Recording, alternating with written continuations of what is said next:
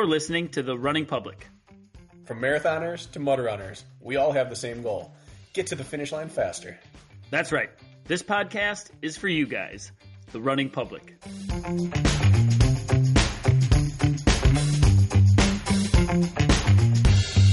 This is The Running Public's Training Tuesday. Training Tuesday is where we talk about training only. One topic, we dive deep, we explore it completely. It's training, it's Tuesday. Training Tuesday. Tuesday.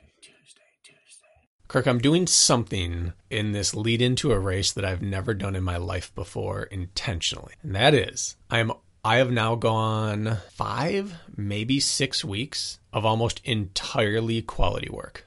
I think I have done 2 to 3 easy runs in the last 5 to 6 weeks. Tell me more. I want to hear, what's your first reaction to that? Well, because if we got that as a Q&A question, we'd laugh at it, right? I want to know if it's by design or if it's by default. That's what I wanted. Both. It started happening because I was having those ankle and whatever else little nagging things that were happening. I was too inflamed after quality work, so I was doing non-impact or something else. And then I started just feeling really good in terms of healthfulness, not necessarily fitness, just healthfulness. Every time I ran, I felt better because I wasn't running in between. So I didn't come in with any inflammation or fatigue. And I wasn't prepping for anything really. So I was like, it's a good little rhythm to be in, and I'm staying safe and healthy. And it gives me time to work on these other little areas of my body that have been letting me down. So it felt holistic. And then race suddenly popped up. I seriously need to do Palmerton, and I didn't want to fall into my pattern in the past, which was trying to cram. And so I decided I would do the quality work required to try to cram, but I wouldn't do anything else. I would keep that schedule going. So I'm still running roughly 3 times a week. I think 3.5 is my average for the last 7 weeks, but everything is quality. I mean, I built half a career on that setup years ago, getting from one quality session to the next. One more piece to that. Yeah. In the last 4 weeks, I have stopped doing the non-impact cardio in between. Okay. So I've been working out 3 to 4 times a week for 6 weeks now. What? And I feel really good. Well, you're doing strength work as well, right? Barely. I cut that out. So you're too. just swinging hard 3 days a week and then nothing in swinging medium-ish. Okay. And if I swing hard, it's short, like time trial or that mile race or a 5K time trial. I'm swinging medium to hard 3-ish times per week, 1 lift per week, and I'm playing basketball twice per week in the morning. And what I feel like right now is how I felt after track season and at the end of the old OCR seasons, where the big meet was done, but there were a few little last chance meets that you didn't really have much of a chance at, or OCR season's done, but there's some easy Midwest cash grab stuff you can go out and do. And I'm not really training anymore, but I just hit a couple quick workouts per week to stay sharp. And then you get in this weird zone where you feel kind of good, and you know it's not sustainable, but it's fun, and you're really, really refreshed. That's exactly how I feel right now. I have more questions than answers. However, I would say that for the short game, I don't think it decreases your chances of going to Palmerton and feeling good and performing well. I'm not worried about that at all. I don't think it's a very good long-term strategy, and I know it's not. I know you're getting to tomorrow and then you'll rejig the system. I had a period of time where for 3 months I was only running 4 days a week and I was doing nothing in between, basically. Some strength work. This was 2 falls ago, and I built some of the best fitness. I wasn't doing any. Some days I had 3. I look back at my log. When I ran, and when I didn't, I didn't. And it still worked out because I have a cache of bank account deposits from years and years, and you do too. So that is part of this for you. I don't hate it. I think it sounds really nice for a 1K. I don't know how it's going to sound for a 3K after 2 1Ks. But yeah, lap 2 and 3 are going to be rough. I think you're going to be ready for the punch in the mouth, at least, because you're feeling that in training. You're doing those type of workouts. So I don't think you're going to know. You're either never going to feel the effects of your lack of volume, or you're going to feel great, and then the piano is going to land on your back. That's what I think is going to happen. It's going to be one of those two. Yeah. Yeah, I firmly believe the final is going to be a struggle, and I'm okay with that. But what it's done now is I have no mental worry or issue when things don't go well or don't go right. Like we went camping this weekend. I didn't even bother trying to work out. I just did 6 days out from my race and I didn't work out at all. And I didn't care one bit. It was really freeing because it's normal. That's what I'm used to. So I'm in a really good mental headspace right now in a really non-committal, but very committed training where I'm not committing to anything other than get the quality done each week. So I know I can't do it long term, but it's been really fun while it lasted. How come I, one, didn't know this? Two, I don't really know what to say to you because I'm just... There's nothing to... I mean, everything I've done is on Strava. Everything. All right. I'll have to go look. It's all there. There's just not much there. Yeah. Outside of warm-ups, everything's on Strava. I'm not hiding anything. All right. Well, you're not going to be able to hide anything out on course either. So we're going to see if the purposefulness of your sessions, which I know have been quite purposeful, for you, it's like the only thing is because I know you somewhat as an athlete because we've gotten to know each other over the years is how well you respond to longer stuff, how it translates nicely to shorter efforts for you. So knowing that that's been removed is like that's sort of the question. I think for me, if it were me and all I did was inside out type transition quality work for 3 days a week, I don't think I would be I wouldn't be as worried for me because I think that would actually move the needle for me in a certain direction because I've lacked that lately. But for you, that's your wheelhouse kind of already. Mm-hmm. So you're playing to your strengths, basically. In a way, yeah. And I didn't bring this up as like an excuse or as a how do you think I'll perform because honestly, it's okay with me either way. It's just an interesting spot. I'm feeling the way I felt my second to last year in college, where I didn't qualify for nationals and didn't have a chance. Like I knew I was too far away from the standard to get in, but I stayed on working out with the guys who were going to go or chasing things. So I stopped doing easy runs. I was just lifting and eating and having fun, but I showed up for all their track sessions to help them through, like pace them and whatnot. And then I started feeling really fit to the point where I jumped in a race and I PR'd because it was like that weird postseason where you're not getting unfit, but you're recovered from all the work you did, and you were probably overcooked because you worked too hard in practice all season. That's how I feel right now. So it's fun. It's a little bit a feeling of nostalgia, but it's certainly not advice we would give out. We had a period of time in that I did not make our national team in cross country my freshman year of college. I was our 9th guy, I think. So I didn't make the team. I mean, they took 7 to nationals and 1 sub so they took 8. I was like the first man out. Anyways, they encouraged to be ready for next year. If you thought you'd make the team next year, that you should continue to practice with the guys who were running the nationals. So I show up to the quality days, did the exact same thing you're outlining, very little in between. And we actually time trialed. He would time trial us. That didn't continue on at the end of the year. We ran a 5K on the cross course. We ran a 3K on the track and a mile. He stationed about 3 weeks apart. Mm-hmm. And I won all of them. I was just ripping. Ran like 840 something in the 3K, which was beyond my talent at the time, like a 419 mile. And all I was doing was like exactly what you're talking about. But it preceded a whole season of work. So I did work for me too. You have to do the work first. Correct. Yeah. And you have to get back to reality afterwards. Yep. You get this brief little honeymoon period where it's just fun. Maybe you're in the honeymoon phase. You could be. So that's me in a nutshell right now, Kirk. I'm in the honeymoon phase. Well, OCR report, I would pay to watch this one play out, but I don't have to. I'll just watch it play out for free. I've got a list for you. You want to hear who's going? I do. Yeah. They updated. Okay. Jack just sent it over, so I'm just going to read it to you. And I'm not going to read everyone off, just like what would be considered high flyers. Okay. All right. Manuel Defoe, who we've seen podium every race so far this year. Robert Killian, Ryan Kempson, Samuel Lebert, Thomas Van Tonder, Tyler Veerman, Hawk Call, Jarrett Newby,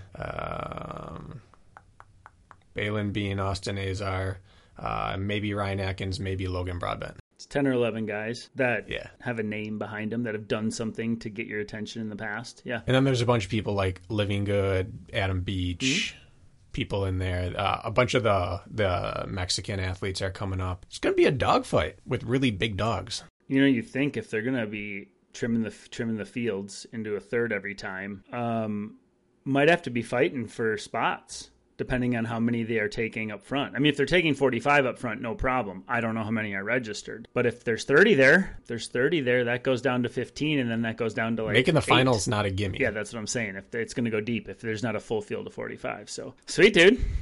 I'm excited to watch. I will be watching. What do you think I did immediately after receiving that message from Jack? You went and pooped. Immediately. Yeah. I finished reading it, got up and ran to the bathroom. Yeah, your nerves go right to your butt. Not a chance anything else could happen. Your butthole for some reason. Right to your butt. Predictable as the day is long, Bracken. Should we begin? On that note, shall we? Yeah. We have a few questions we want to deep dive into today. These are listener submitted questions that we just wanted to take our time with a little more. Instead of like a rapid fire Q&A, we may do this from time to time, answering some pertinent questions for you listeners. That's it. We got a handful. I've got 3 that I wanted to bring up today. I don't know what you've got, but I think we can, give a more thorough answer, dedicate 5 or so minutes, maybe more per question, which would be cool. So that's what we're doing. I can open it if you'd like. Let's rock. All right. Kick us off. I will kick us off. Okay. This is from one of my athletes. An email. You always know the emails are serious ones. Like, when we get emailed questions, it's serious. Mm-hmm. Although me and this gentleman email regularly as part of our programming. But it says, Kirk, I really appreciate the guidance here. I think not knowing it's supposed to feel this way and there's daylight on the other side, if I just keep going, is really encouraging. I'm not including a previous email, so I'll just leave you in the dark there. So in the past, these situations, I'll fill you in on this afterwards, by the way. In the past, these situations would lead me to take the foot off the gas, thinking my body needed further rest. The process of understanding how my body responds, recovers, and adapts from blocks of purposeful stimulus is something I'm learning. Historically, I think I've misread what I've been feeling and ultimately have been underestimating what my body can handle. I'm learning about what it feels like to forge new fitness versus maintaining fitness. Maybe a Q&A session with BK. I'd love to hear about how you think about this. What it should feel like to build fitness, compare first couple weeks versus 6 months to a year versus 5 to 10 years in.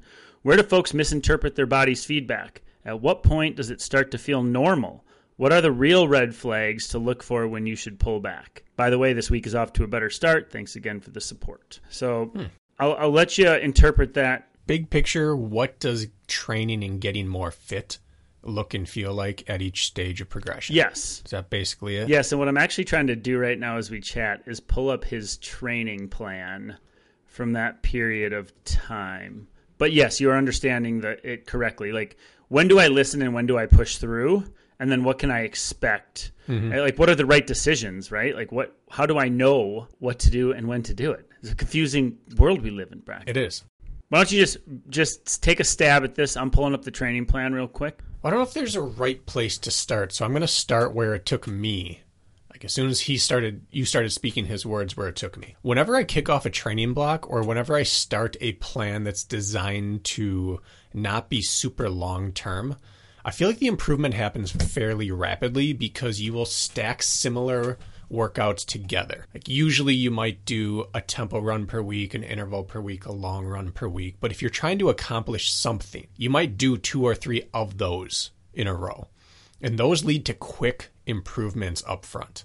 So for example, in fall sometimes when I'm about to kick off a build, I'll do like a threshold reload block where every third day I'll run a tempo run for like 4 or 5 straight.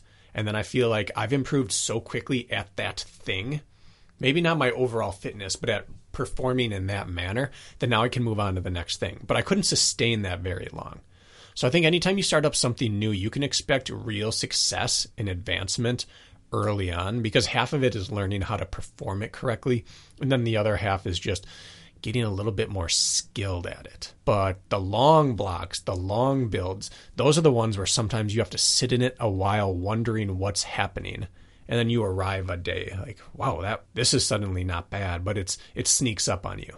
So I know that kind of clouds things. That doesn't really, but it's maybe just a kickoff point of short-term versus long-term builds really are different in terms of how are you going to feel your fitness come around. Well, I agree with all of that. I'm going to throw the curveball at you now, which I was holding back on. He wrote me that email his first week back to training after his mandatory week off that I said we're going to take a week off. He did his first week back to training and then wrote me an email saying, I feel awful. And in the past, I would have listened and thought I didn't have enough recovery and I needed to take another week off. And I would typically, when I feel the flame, I just put my hand farther away instead of hold it to it and grit and bear it. And then I strongly encouraged him to, no, that's not the answer. We're working through some kinks here. We're busting through some rust, so to speak, after you're getting your wheels back under you. And things have been going great, by the way, for him. So one, it opens up the question of like, how should I actually feel after a rest week, right? Like what can I expect like coming back after 7 to 10 days off? And then two, that cycle of how should I feel? When should I push through? What does that adaptation look like? I'm going to answer the first part or the second part of that to piggyback off of what you said first, which is what I find and what I think you outlined is initially, especially if it's a get in shape quick scheme, you're going to see pretty good adaptation quite quickly. It's like starting a new diet. It's like doing anything. You're going to see really quick results in the first little bit, and then it's going to taper off. You're going to start to plateau in some fashion at some point. Typically in the training world, it works the same way. You're going to see some pretty good incremental gains early on, especially on a new program. And then eventually you're going to be splitting hairs to find the wins, right? Like, I did improve. My 5K got 4 seconds faster. That feels trivial at this point or whatever. And what seems to happen is that eventually, like the stimulus, you just kind of sit in a slight overreaching phase where you're just not recovering enough to soak it all up. And so you're really training compromised slightly, a little damaged, a little fatigued, and you're not able to access all your hard work. And so what happens is eventually, after you take a reset, let the body soak up the training and recover on a cellular, metabolic, structural level, you come back to training and then you're able to access the hard work you did all those previous months and months and months. Then you see another bump in fitness. You run into a similar plateau, but this plateau's higher. And then you sort of rinse and repeat that cycle. The more of these cycles you do, the longer you do this, first of all, like the harder the gains come, but you can progress for a longer period of time the more miles you have under your belt because you're used to the fatigue and you can actually soak up the training in the moment versus oftentimes needing some sort of reset to be able to access it for real.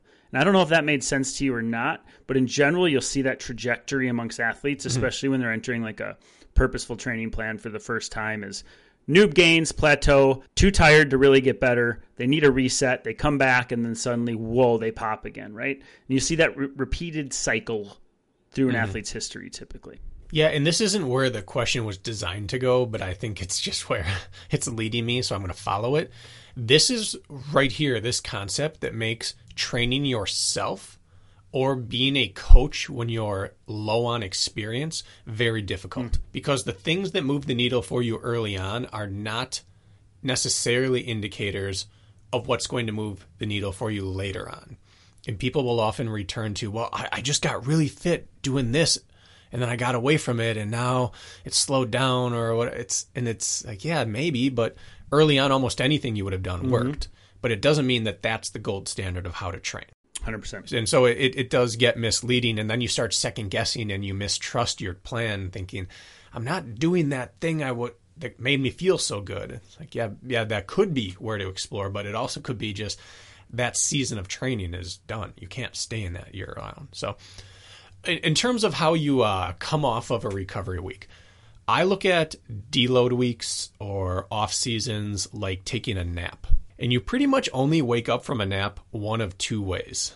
You either wake up feeling like you just had a total refresh on life and you're ready to rock, or you wake up feeling like I could sleep for another 3 hours and I can barely open my eyes. Like it either drains you or it refreshes you immediately. But you almost never wake up from a nap feeling exactly how you went into the nap feeling. And you don't hear that with people coming out of down weeks either. You don't hear them say, wow, I felt exactly the same as I did going into it. Because if you did, you have a medical issue, most likely, just like with that nap. If you go into it totally exhausted and you come out totally exhausted, you've got something going on deeper in you that needs more and more and more sleep. But usually it's you're refreshed or you're sluggish. And that's what deload weeks do. oftentimes. You either come out feeling awesome that first week, or you don't feel good until the second week. And that it's okay. Like, both accomplish their goal. It's just when does the nap give you your benefit? That's probably the best analogy you've tossed out in months, to be honest. In months. Because it's so relatable. Really? Yeah, because you can take a 20-minute nap and wake up feeling like somebody hits you across the face with a sledgehammer. Or, you're right, you can wake up, jump into your shoes, and be ready to rock. But even when you feel like you got hit across the head with a sledgehammer, 2 hours later, your pep's in your step again, and that nap's paying off later. But not right when you roll off the couch. You're like, oh my God. So you're right there, and I think it's one of two things. So if you want to explore those camps further, you have the person who took their deload week or their off week. This was a complete rest week assigned. No structured aerobic work. I said don't do anything. No running for sure.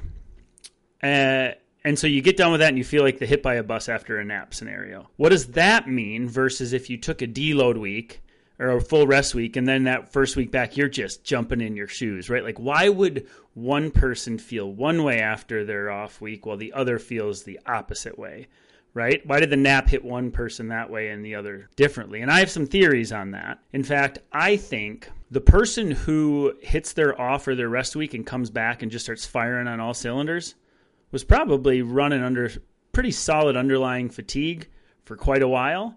And that week is exactly what they needed to just get their feet back under them and let them charge back up.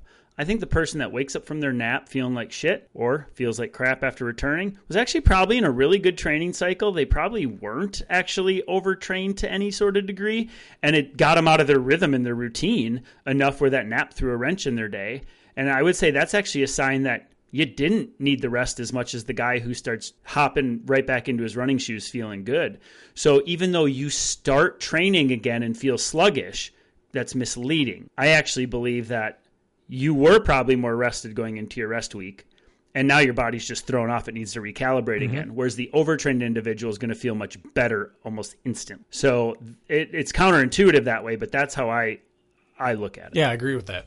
And it's not a kiss of death either. It's just you got to wait a few days and then you're going to feel good again. Mm-hmm. And just like naps, usually you wake up feeling better the first time you wake up. Like if you wake up from the nap, it was really quick, something startles you, you should get up and go right then if you want to feel good that day. But if you go back to sleep and you make it an hour or 2 hours, your whole day is going to be sluggish. So it's kind of the same thing with taking these breaks. It's why we like these 3 to 7 day breaks mid-season so that you don't have to take a 3-hour nap later. Get a 20-minute nap right now and then move on with your week. If you need the 3 hours, you probably need 24 hours. That's kind of the way I look at it. Like if you need to sleep for 3 hours in an afternoon, you probably need an entire week to get on top of your sleep. And that's the same thing with training. Like if I need more than 7 days, I probably need 14 days. We want to avoid those 14-day breaks as often as possible. And that requires some shorter 3 to 7 day breaks in between. So again, kind of getting off on things he didn't ask, but from a holistic standpoint, that's how I feel about all these things. And also when you have a rest week, he also had very often, I said, I don't want any stress, no strength training, no nothing.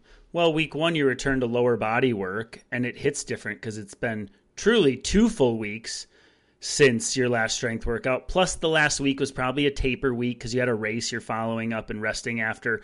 And so you really haven't hit the lower body with purpose, let's say barbell squats, deadlifts. And so you have a compounding interest effect here. Not only did you come off a week off, you reintroduced leg work after you haven't done it for 2 or 3 weeks.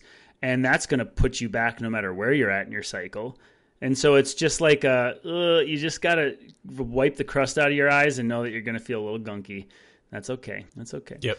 I don't know how long we want to dwell on that one. And I want to say one more thing there. It is impossible to live your normal routine if you take your training out of it. You're going to compensate in some way. Maybe you stay up later because you have more life energy. Maybe it's you take the time that you were spending to spend time doing other things or spending time with people, which leads to staying up later or whatever. Or you're going to sleep in a little bit. Any one of these things by itself will leave you feeling a little weird when you come back to training. But if you do 2 or 3 of those, it's just everything's off slightly. And we know how it is, how easy it is to throw off a workout or a race. Like it's not that difficult to screw it up. Yeah. So if you take a whole week of doing things differently, you're going to feel off. Yeah. And he asked questions about how you should know when to press and when to listen to your body as you get further into your training for years. We could do an entire episode on that. Maybe we should. But it really varies depending on who you are as an athlete, to be honest, more than anything. Yeah, injury susceptibility. Yeah. All sorts of things. And I think you look for patterns. As soon as something starts to happen more often than it's not happening, that's when you don't push through. When you miss a workout or you feel terrible in it, and then you're fine, who cares? When you miss 3 or 4 workouts in a row, there's an issue. If you wake up like, oh, I don't want to train today, that's fine. Everything ebbs and flows. But when you have like a week in a row, like 7 straight days of I don't want to be doing this, you're overcooked. Or when something bugs you on and off, you can probably push for a little bit, depending on what that thing is. But when it's every single day, that's when you back off. So is it a pattern or is it just a phase? That's what we need to really identify. Anything deeper than that is a whole episode. But Ryan Atkins just made a post about overtraining and burnout. It's worth reading. Yeah, I agree. But he talked about appetite, weight gain or loss, life energy, things like that. When it starts to be a repeat occurrence, that's when you readjust things. We'll do a full episode on it here one of these days about reading your body signals. How about that? Do you have one that you'd like to jump into? I think we gave a good stab at that one for keeping it Q&A style. Let's stick with your 3. See how far into the episode we get. Okay. I don't want to push for numbers today. I want to be in depth. Okay. So this question comes from Mace Hamblin. I don't know if the B's silent, probably. Mace, let me know. This followed up our mini-series on like speed training, threshold training, quality long run. This follows up our speed episode. It says, hey, Kirk, enjoying the speed work episode of The Running Public. Quick question. So when we're talking about speed work as race pace or faster, how does that translate to an OCR course? Because trails kind of throw pace out the window. Do you then just base speed quality on RPE, like an 8 or 9 out of 10, or percentage of heart rate max? He's looking, and then he leaves it there. He's looking for, if we're talking speed training, how do we translate that to OCR? Maybe trail as well. So I have a theory on this, Kirk. Do you mind if I kick off? Yeah, I do. You do mind? No, I don't at all. Go ahead. Go right ahead. Oh, okay, good. All right. So I think that it's important to know why we're doing the workout. Always. We've talked about that before. It's like saying pay now or pay later. Like, yeah, we know you must know the purpose of every workout you're doing, but it's important because it tells you what you're actually trying to accomplish. And if we're talking speed work, we're not necessarily only talking about like a biological change inside of the body. Like we're not talking systemic change. We're not talking working at a lactate inflection point. We're talking about pace. And pace, it doesn't matter how you feel for pace as much, which is why I have a little issue sometimes with people doing workouts in super shoes and hitting their pace. Because if for OCR, for example, you're doing a workout you've decided that on course, the fastest pace I run is 10K pace during a sprint, but it feels like 5K effort. So that's what I'm going to call race pace. Is 5K to 10K pace is race pace. So I'm going to hit 5K pace here. Let's say that is 6 minutes per mile on an OCR course, on terrain. Well, if you run it on the track in super shoes, running 6 minutes per mile while it accomplishes race pace does not accomplish what you're trying to do. It's not feeling like race pace. You're not using the stride you would use for race effort.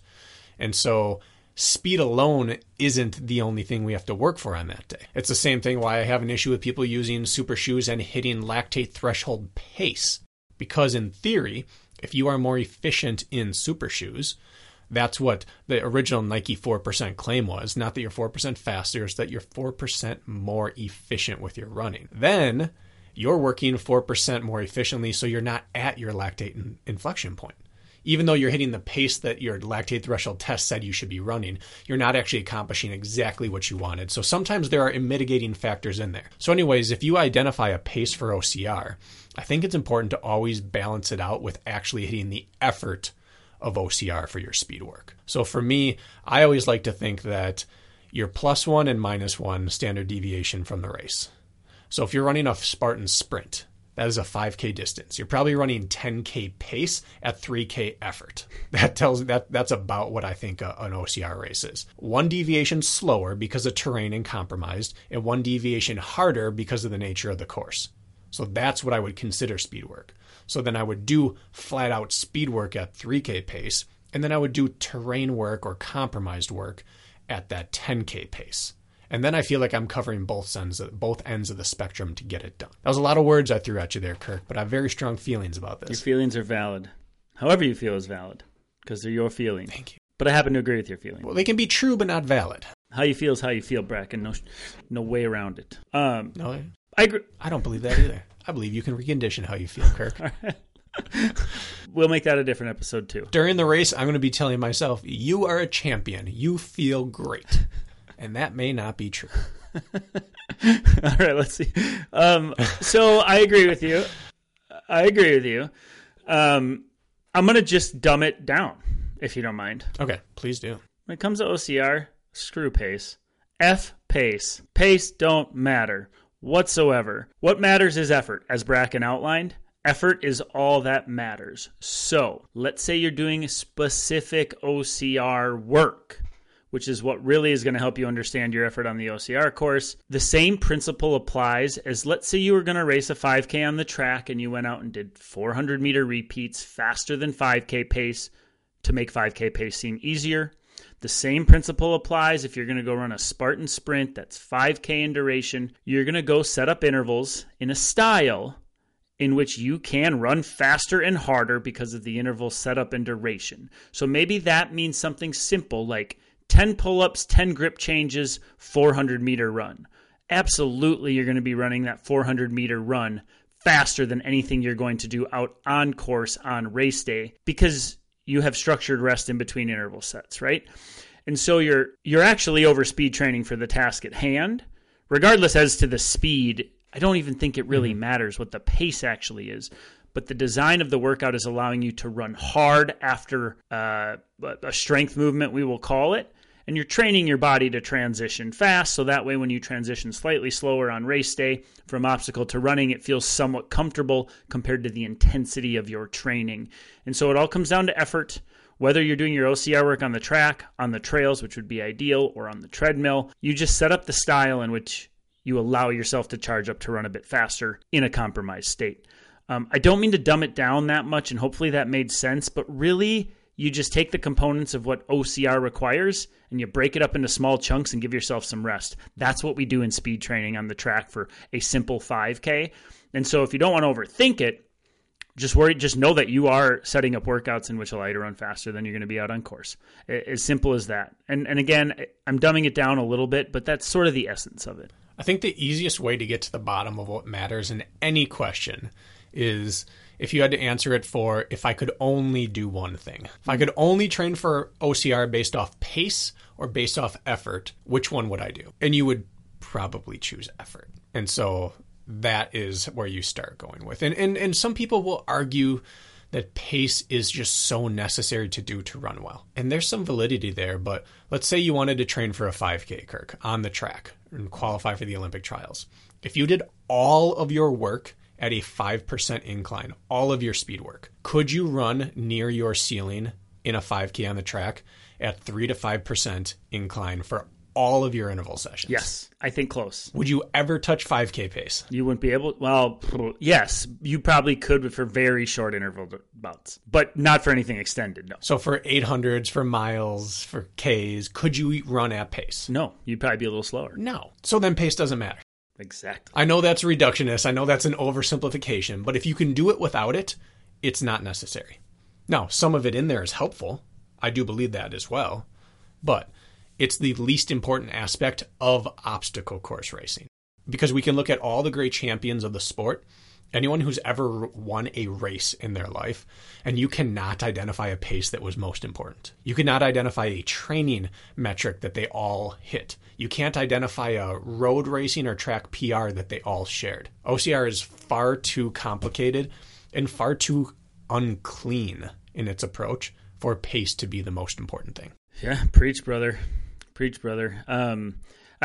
I think that your rule of doubling the race distance is great. If you need to get focused on pacing, 5K on, let's call it a flat OCR course with clean running, roughly shooting for 10K pace and so on and so forth. I think that's great. But how many OCR courses are flat and groomed? I mean, maybe a savage race once in a while. Maybe you get lucky with some sort of venue that lets you run on clean terrain for a period of time. But even then, pace really is almost negligible considering the technicality or the gunk they put you through. So I agree with you. Pace is the wrong answer. I did have, it's funny, this still keeps popping up. I had a few athletes this week race Utah and refer to their time, like my time compared to last year and my time compared. That's another thing where like courses are so different, right? And time is completely irrelevant on course one year to the next, unless it's the exact same course, which it rarely is. And if time is irrelevant out on course, how relevant is the pace you ran to achieve that time, right? It's null and void. So to the case in point, to back up what you'd said. Yeah, that time thing is a tricky one. And I see that the open and age group class really lean towards time. You almost never, I don't know if I've ever heard an elite competitor, one of the pro sides of the field, reference their time versus a previous year, other than to plan out their training. This race usually takes an hour 50 to 220, so my long runs and my sessions have to be able to set me up for that. I've never heard ever, really, male or female, say, oh, I ran 7 minutes slower this year. I wonder what's going on in training. Because it's just not a metric that matters. Yep. I just thought it was funny nuance because I think that every time I see it when somebody says that, and I'm like, yeah, and pace obviously goes along with not mattering if your time feels irrelevant out on an OCR course. But hopefully, Mace, that answers your question. Even Kirk, like you and I run our hill workouts on ski hills. Mm-hmm. We know how big of a difference one rep can be in time, whether they've recently mowed or not. Mm-hmm. It's the same hill every single time. But if there's another week's worth of growth on there, it is different for both the climbing and the descending. So there's just too many variables. You can't look at it. Like Mount Marathon has been run on the same course every July 4th for decades, right? Mm-hmm. And the winning time this year was 3 minutes slower than last year, than the course record by the guy who set the course record. Yeah, wasn't it a slop fest this year? Just a different year. Slop fest, hot, winning's winning. Time doesn't matter. And that's pure running. That's not an obstacle placement or anything. That's the same trail, up and down. Go for it. Even just the conditions alone, aside from obstacle placement and course design. All right, then my third one here that I thought we could do a little deeper dive. Now, this is a very specific. This is going to help some people, I believe, that are on the Running Public training plan. So, I mean, we have there's hopefully a few hundred listeners here that this is relevant to, and if you're not, maybe it piques your curiosity enough to hop on. Anyways, Evan Light says, Brackenkirk, hope you both are good and had a fun holiday. He sent this email to both of us. Did you end up reading it or responding? Do you know? Definitely. Definitely. When was this sent? I screenshot this, I think, last Wednesday. So the day after the 4th. I've been camping. Okay, he's been camping. Evan, Bracken be camping. No service. We're up there camping. All right, we won't hem and hoe over this, Bracken. We'll hem and haw over Nope, we're not hoeing it up here. Hope you were both good and had a fun holiday. I had a question for you. Maybe this is a Training Tuesday type question, really. I had a super scheduled for August 5th, but we'll be in Belgium for a Formula One race. And then he says, sorry, Bracken, NASCAR doesn't do it for me. I am realizing now that is likely going to mess up that race. Oh, he's going to go Formula One race from July 26th to August 3rd. So basically he's going overseas for a week straight right before his super scheduled on August 5th. I think that's probably Asheville. So, okay, we got it. He's going overseas on a trip week prior. I'm realizing now that is likely going to mess up that race pretty bad with the travel, waffles, and chocolate I plan on enjoying for my 40th. So I decided to switch to the Beast in November. That's also near me. So my question is 2 parts. So we decided to bail and move back to a Beast in November. Okay. Basically, a varying schedule. Do I go back to a base phase for another month or so, then restart harder training? I now have like 18 weeks, and that's really the only race I have on the calendar. If so, how long would you suggest with that much time out? I recall last year the TRP plan essentially ended at the end of September and started a base after that. Will that be occurring similarly again? I want to attempt a shift in the schedule and wasn't sure where I should backdate from or where the main peaks may occur in your season schedule you have built on the TRP plan. He goes on as a side note. We'll leave that. Something about a Milwaukee buddy. Anyways, thanks for the insight and keep up all the awesome work. So 2-parter here, which one is good because people are asking about the general scope of the Running Public training plan. If Evan's wondering, everybody's wondering, I would assume. And then 2, let's say he's going a long period of time between races. You have a 3-month gap between races. You're not the over racer. We'll call it under racing if there is such a term. So you have these big gaps between races. Do you constantly go in and out of base phase, sharpening phase, peak phase, or do you just keep your fitness rolling? So why don't we start with the first question, which is, what would you do if you were him if you're not racing till November now? Okay. This happens a lot, it seems. And every time someone I work with asks this, I say we have 2 options. The first is we pull the plug right now and we start building for this second race, which is now the big race, with whatever we have in fitness right now. We pull the plug now and switch to it and get every day of work that we can. And if that race would be best served by a base phase, sure. It wouldn't probably be a long one. It would probably be more like we go back 1 stage of training. I wouldn't reset all the way back. But the other option is see your plan through and simulate or time trial when the work that was supposed to be accomplished in that block is done. So sometime in the next couple of weeks, see it through to fruition and then test yourself out so you can find out exactly what this block of training did for you. And I think that's important so that A, you know what you accomplished, and B, you understand what needs to be built now. Because how many times have we done a training block for something and got better at something else? That's how I found out that long grindy stuff makes me good at running short and fast. If my ultra had been canceled, I never would have figured out that long hill sessions and long threshold runs are going to lead to my 5K and mile PRs. I needed to see that through, and I needed to test myself and find that out. So I do think it's important, even if you drop everything right now, this is a perfect time to time trial or do a simulation of something to find out what change was caused to my fitness by the work I've done. I could not agree more. I am curious to get your insight on like the decision to scrap his August 5th race altogether. You know, like, is it one of those things where he just feels like he wouldn't be able to enjoy himself on his vacation fully if he was worried about a race looming coming home, which I totally get. Yeah.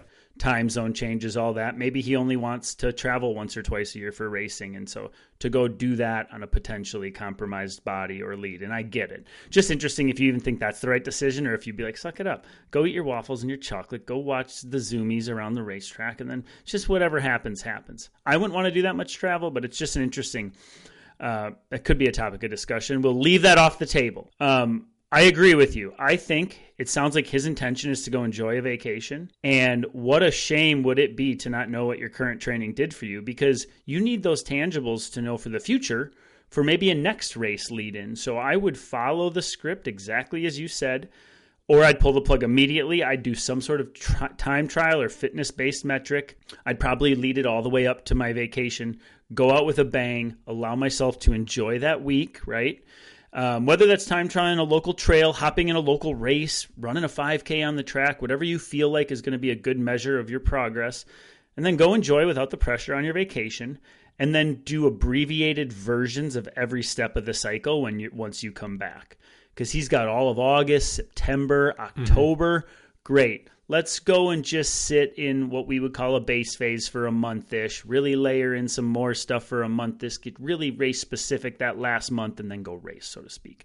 So if you've been working with purpose all year, you really are allowed to abbreviate these phases. Like really, you could really do it. 3 months, plenty of time to go start from the beginning when you get back, and just 4-week blocks instead of sitting in something for 6 to 12 weeks. And it works really well. So I wasn't very specific as far as exact tangibles, but it's an outline. Well, I'll get slightly more specific then. One of the great benefits of going and testing yourself now, ideally on some sort of course that will mimic what you plan to do this fall in that beast distance race, is that it's going to expose something that's lower or higher than you expected it to be. Let's say that thing is descending, or climbing, or technical running. You can go do your base phase next if you want, but it's going to be a skill base phase. Go ahead, build your volume up and all that, but you get to practice the skill of the thing you're lacking right now before you go back into your really heavy workload of quality work. But you can shore up something in these next several weeks that you didn't know needed to be shored up. So I think what you find out in your test will really dictate where you go from here, but it's usually hill-based that we struggle with, right? It's hill-based, or it's I have not enough top-end speed, or I have not enough staying power. All those things are things you can work on in base phase, transitional base, or like a threshold block. You can work on the skill component during those things. So you might as well do it.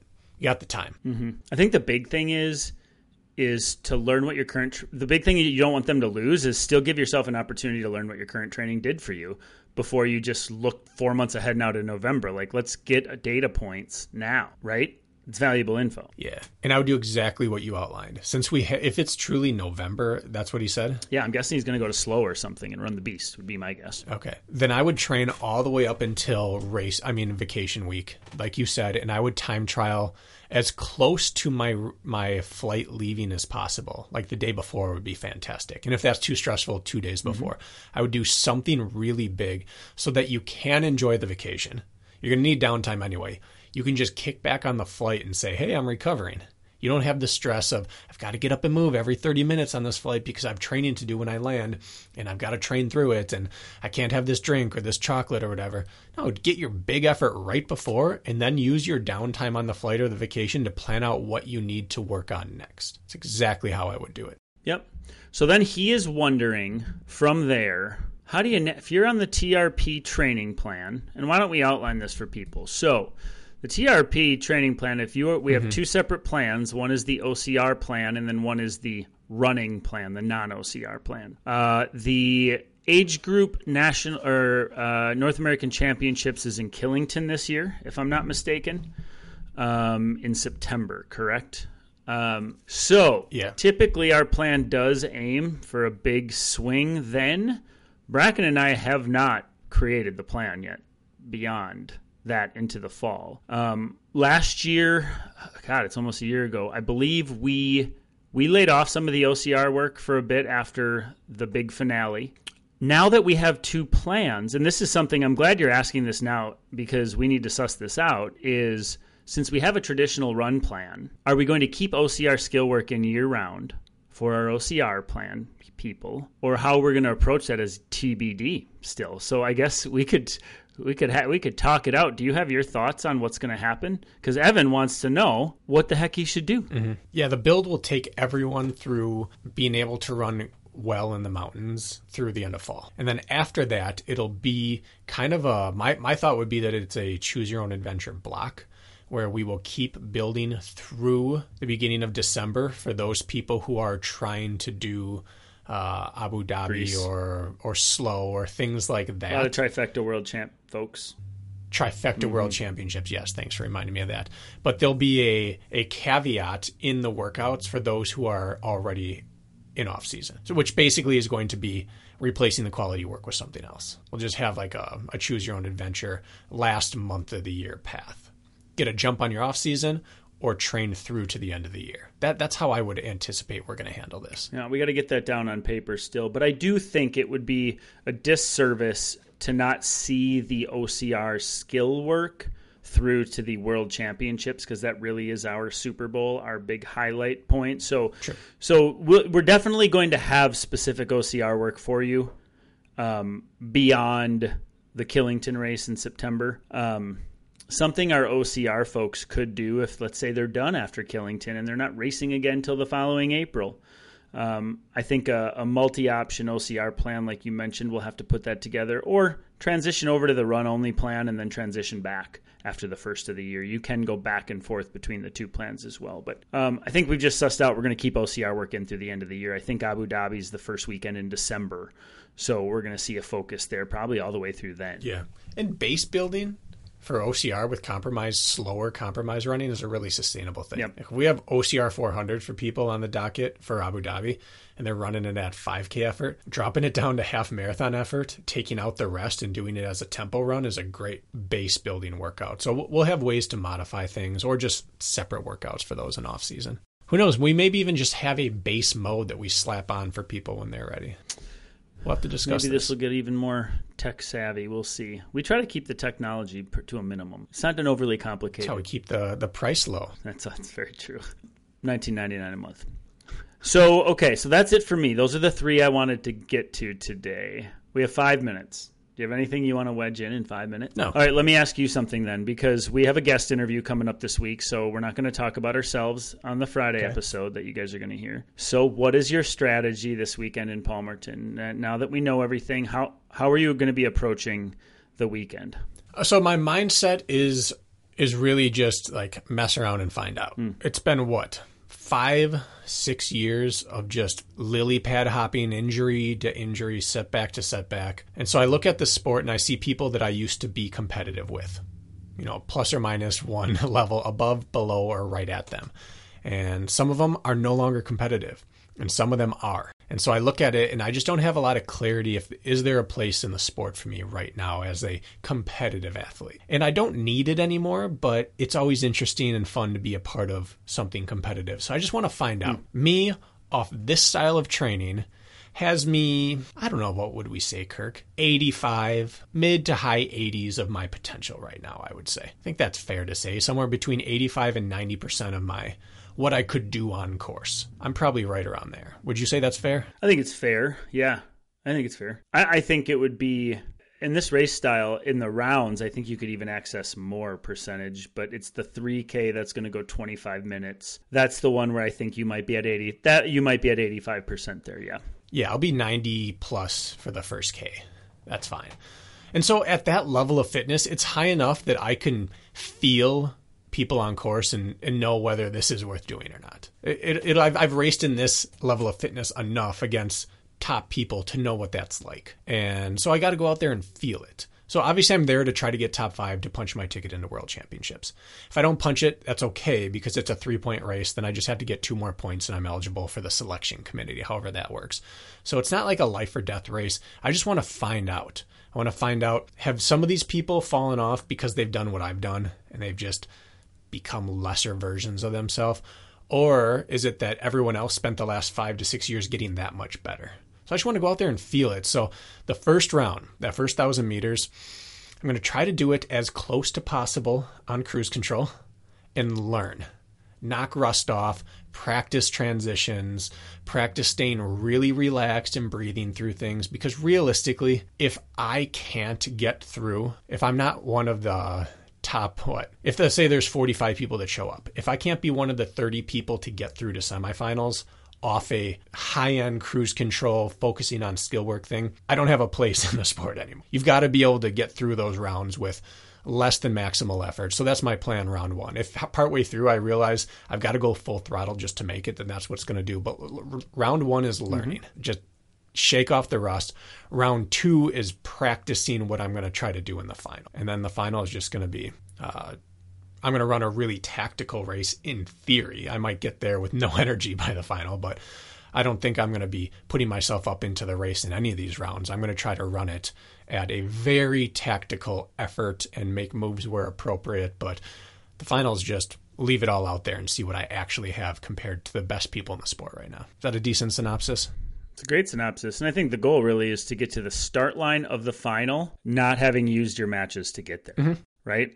Get to the start line of the final with not having to burn or shoot all the arrows in your quiver to get there. And if you can do that, then you have a fighting chance of going and performing. I will say I've had a chance in recent years to go shoulder to shoulder with some of these guys, right? In some of these races, everything is faster in person than it looks on TV.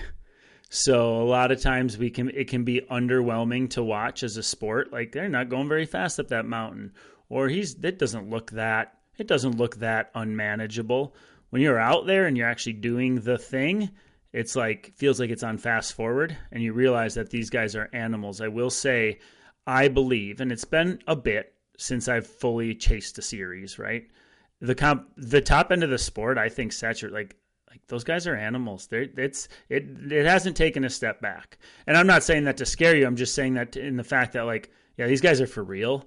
Girls are for real. It's no slower than it was back in the day for sure. So that's where the sport's at. And so you're going to get a good, viable subject study as to where you are against some of the best. And that's a good thing. Yeah, and I am fearful of the speed of it. In the 1,000s, I don't believe I'm fearful of the speed of it. For the 3,000, I'm fearful of that sustained speed because that's that 5 to 15% I'm missing. as that exact thing. So yeah, the first 2 rounds, the goal is really to focus on stealing seconds in a smooth way, because I'm going to need to be able to do that under duress in the final. So 2 rounds of practice, but we've seen pretty good athletes not make the final and pretty good athletes not go top 10 in the final. So top 10 that'd be a good day. I love it. It's not going to stroke my ego, but top 10, make it to the final with a chance to compete is really the thing I want to do. Good. And I believe people we got to wrap here, but I believe people can watch this on the OCI report on YouTube. I would assume they live stream it per usual. Yeah. So if you want to check that out, I believe the rounds start what time? 3 in the afternoon Eastern time?